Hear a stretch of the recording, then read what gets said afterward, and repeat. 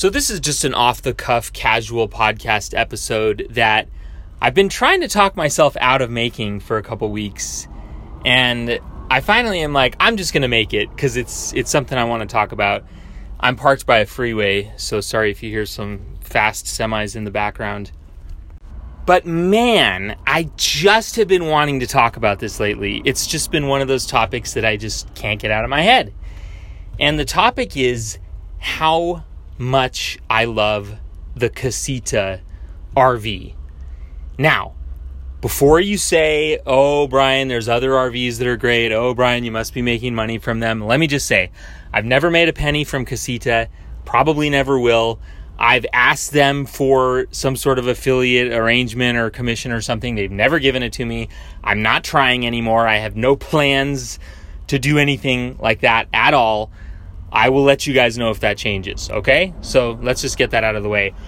The second thing is, yes, there are definitely other RVs that meet this criteria. Probably, maybe. I haven't found them. We all know that the way you find other RVs that meet this criteria is by spending a lot of time and money. And you have to be rich to have a lot of extra time and money. I don't have a lot of either.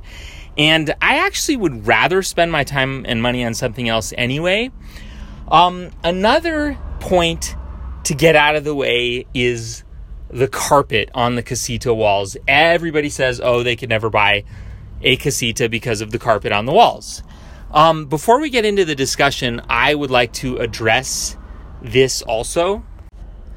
This boils down to one of those things that is a theoretical concern. In theory, it would be better to not have the carpet. In theory, you could build a custom mold-free home for $3 million that would never get moldy. Or as I actually did, a $60,000 custom metal RV that would be great. Actually, it wasn't so great, and I sold it for $10,000. Some of it my own fault, not blaming the metal RV. Some of it was it just wasn't right for me.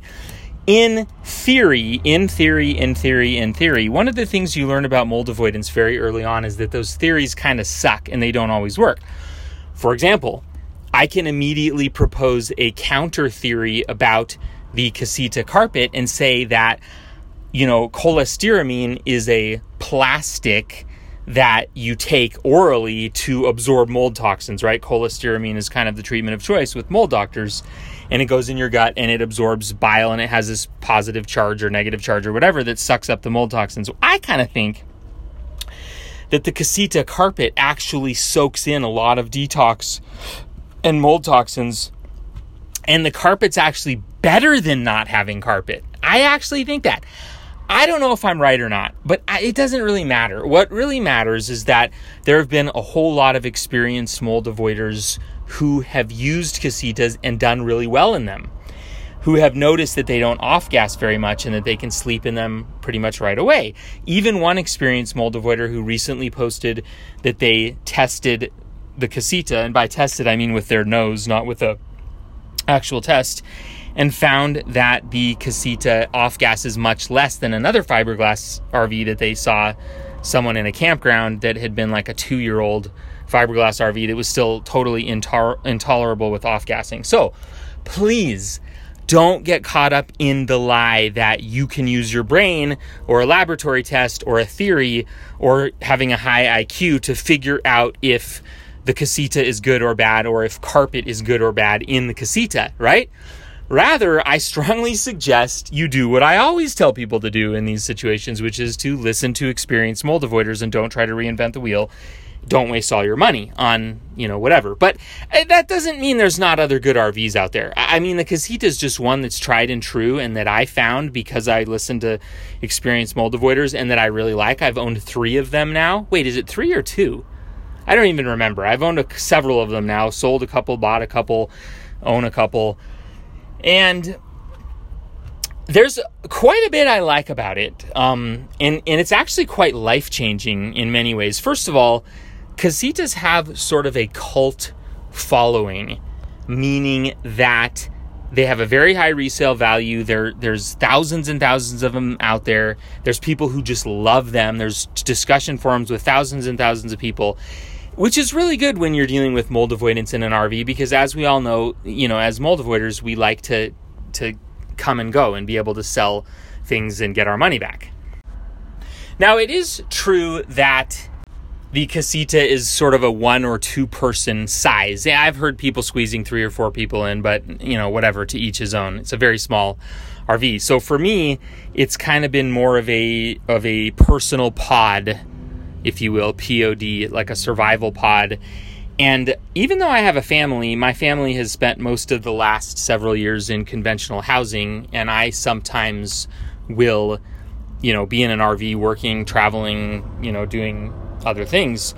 But, we have, earlier in mold avoidance, we did use some large RVs, some very large 33-foot RVs with a slide out. And that was great too. Totally different purposes. Earlier in mold avoidance, we were doing family mold avoidance on the road, family road trip, 2 years, learning senses, getting unmasked, learning the locations effect, doing some basic healing. We used some garbage particle board temporary RVs that went bad. We sold them, went bad, we sold them, we cross-contaminated them, we sold them. It's kind of disposable, right?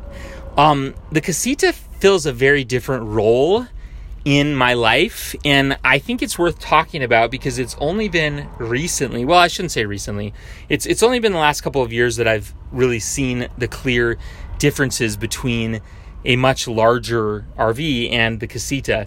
And the story begins in summer 2020 when I bought my first Casita. It was in the middle of the pandemic, and we were living in a pretty pristine area, and we didn't want to live there anymore. We wanted to move somewhere else. We've since been to several locations since then, but I went on a scouting trip with a Casita.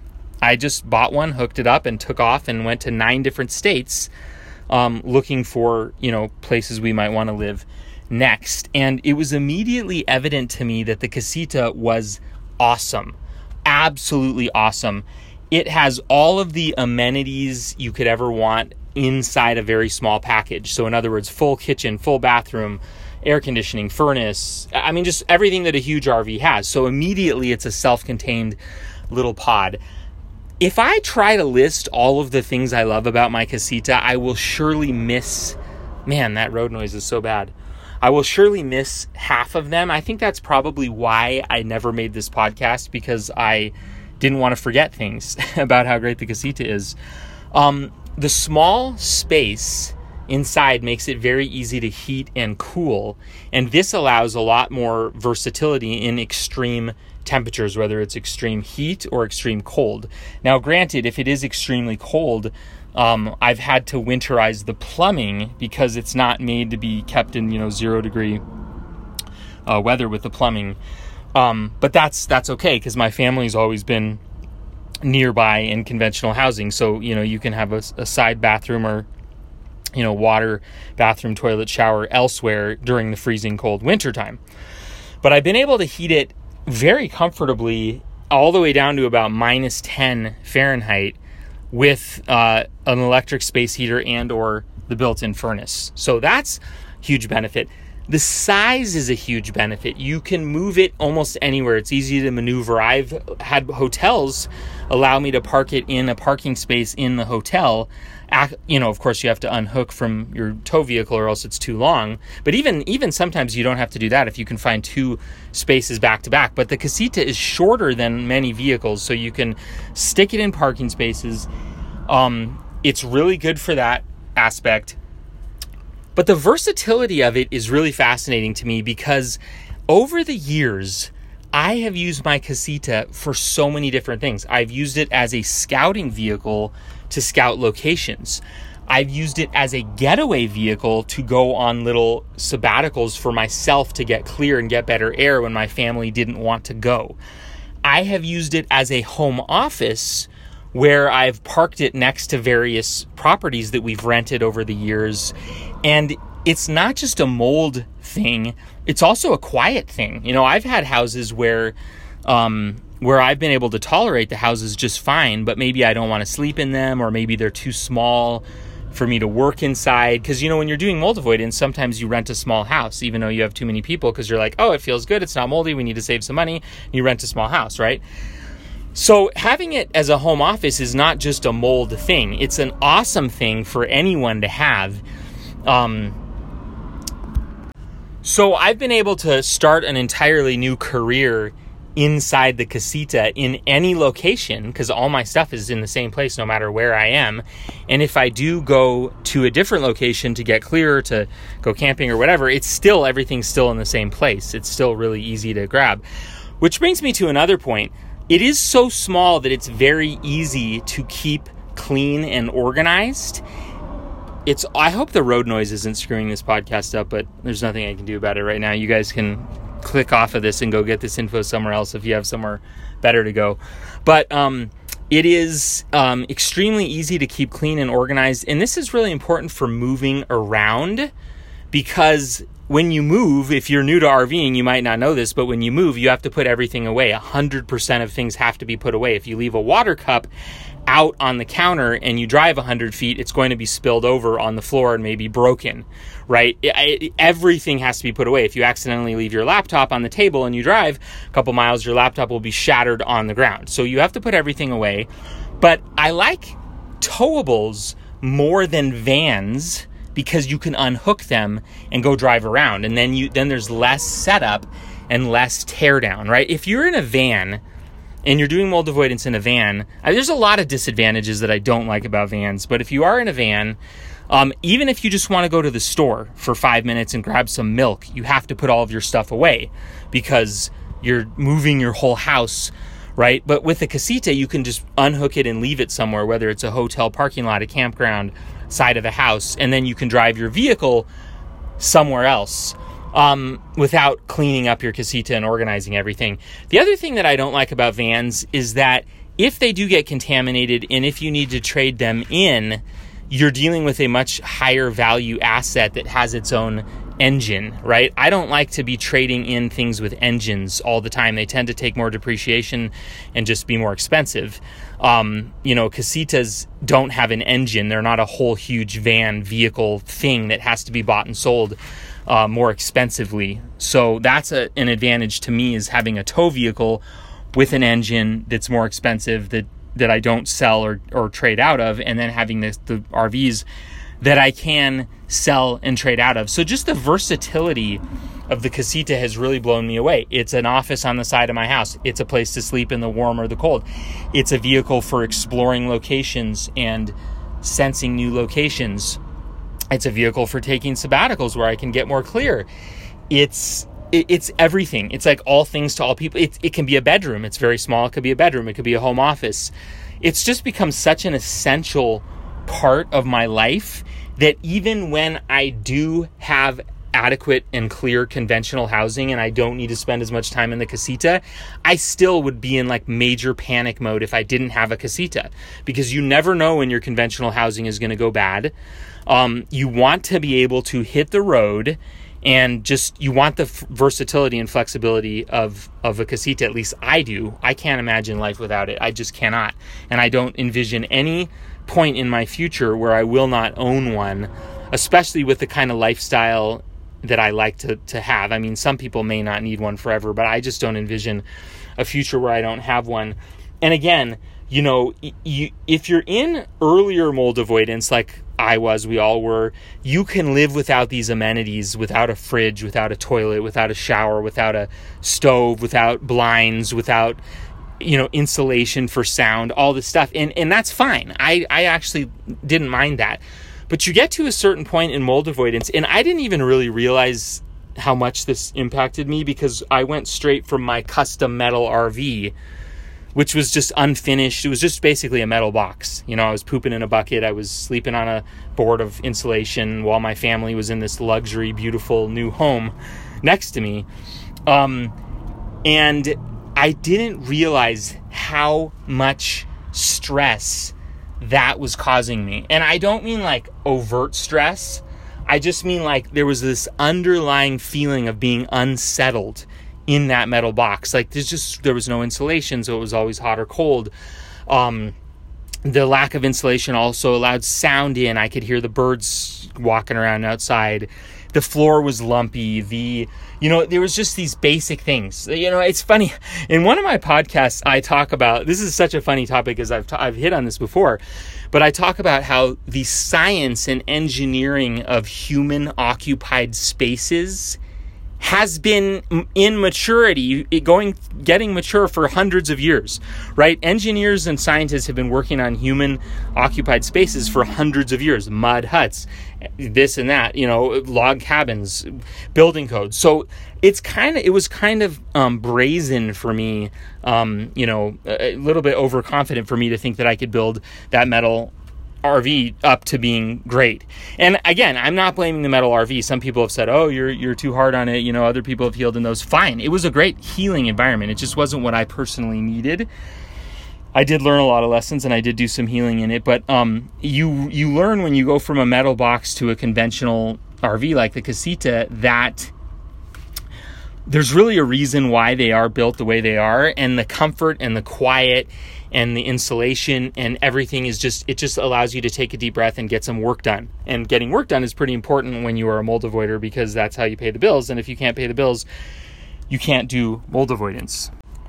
Now, I just want to point out one more time, because a lot of people might not know this, like I had the benefit and the blessing to have amazing mentors in mold avoidance that I talked with for hours and hours over many years. And so I have a lot of knowledge in my head that I was told by mentors that a lot of you guys don't have. And so sometimes I take that for granted, and I forget that people don't know some of this stuff. But one of the things I was taught by my mentors is that basically the problem where mold growth happens is in walls that are made of wood, and the walls are at the condensation interface between cold outdoor air and warm indoor air, or in the summertime, the opposite.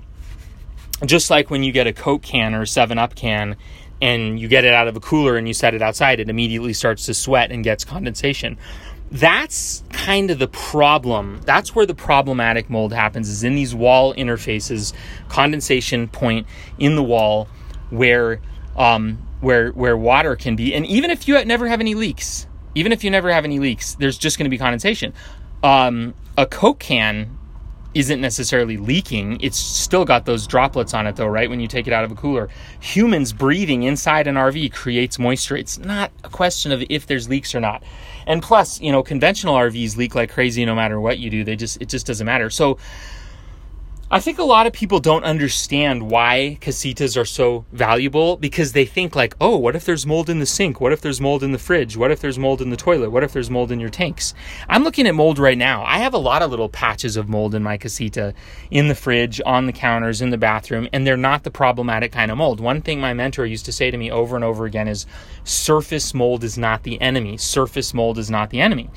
This is one of the reasons why conventionally built houses are so bad, because they have these 2x6 or 2x4 wall cavities where there's this empty space of air in the wall, and you're eventually going to get condensation in there, and you have the perfect breeding ground for bad mold. Surface mold is generally not the problem. RV tanks mold is generally not the problem. Refrigerator mold is generally not the problem. And the Casita does have a little bit of wood in it, but it's not wood in the condensation interfaces. Like there's some wood separator boards and wood cabinets, and I've never had any problems with those, and nobody else I know of has either.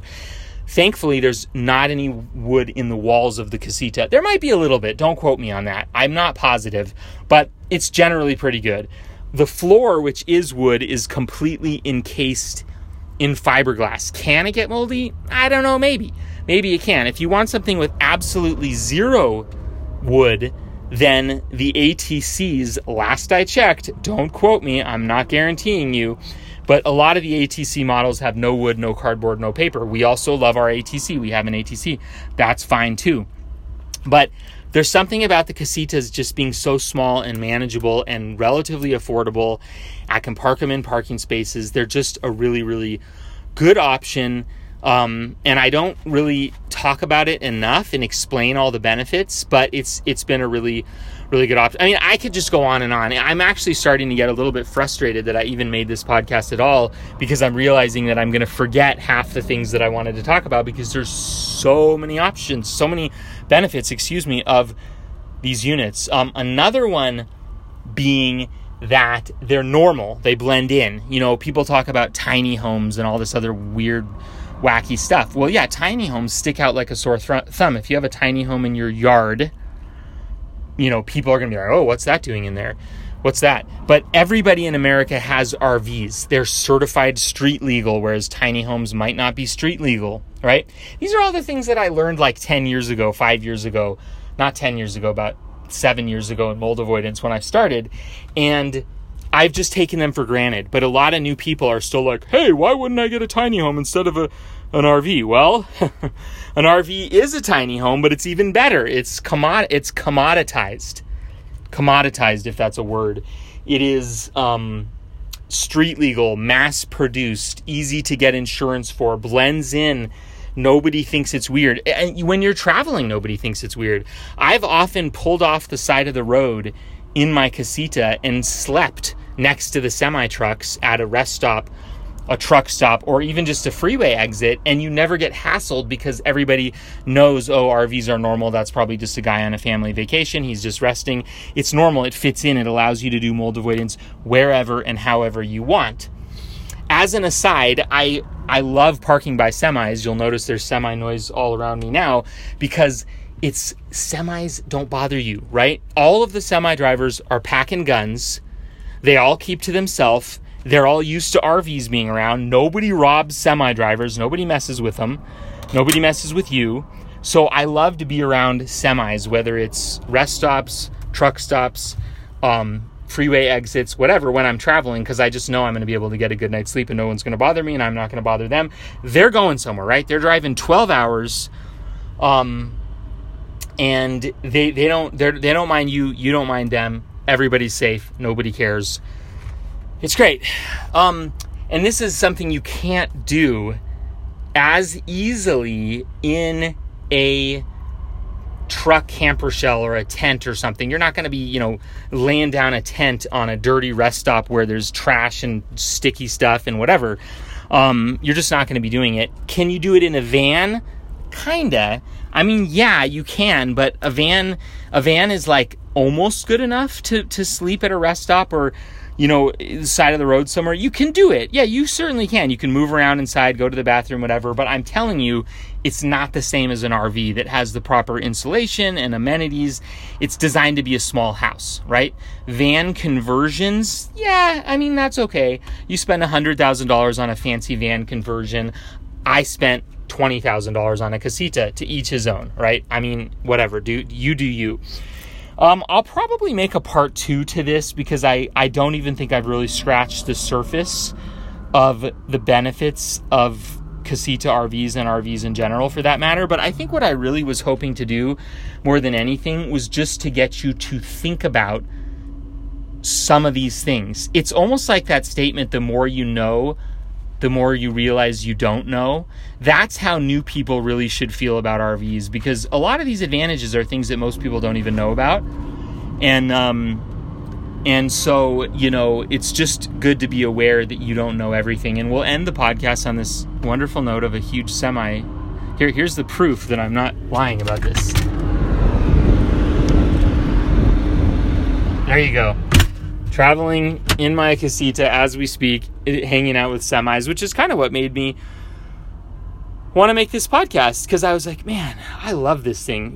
I mean, it can be 50-mile-an-hour winds out there. It can be, raining, pouring, hot, cold, and I can just pull over in a pristine spot that I love and get my laptop out, have a conference call, do a Zoom call, make some money, be a normal person, take a nap, eat a salad out of the fridge,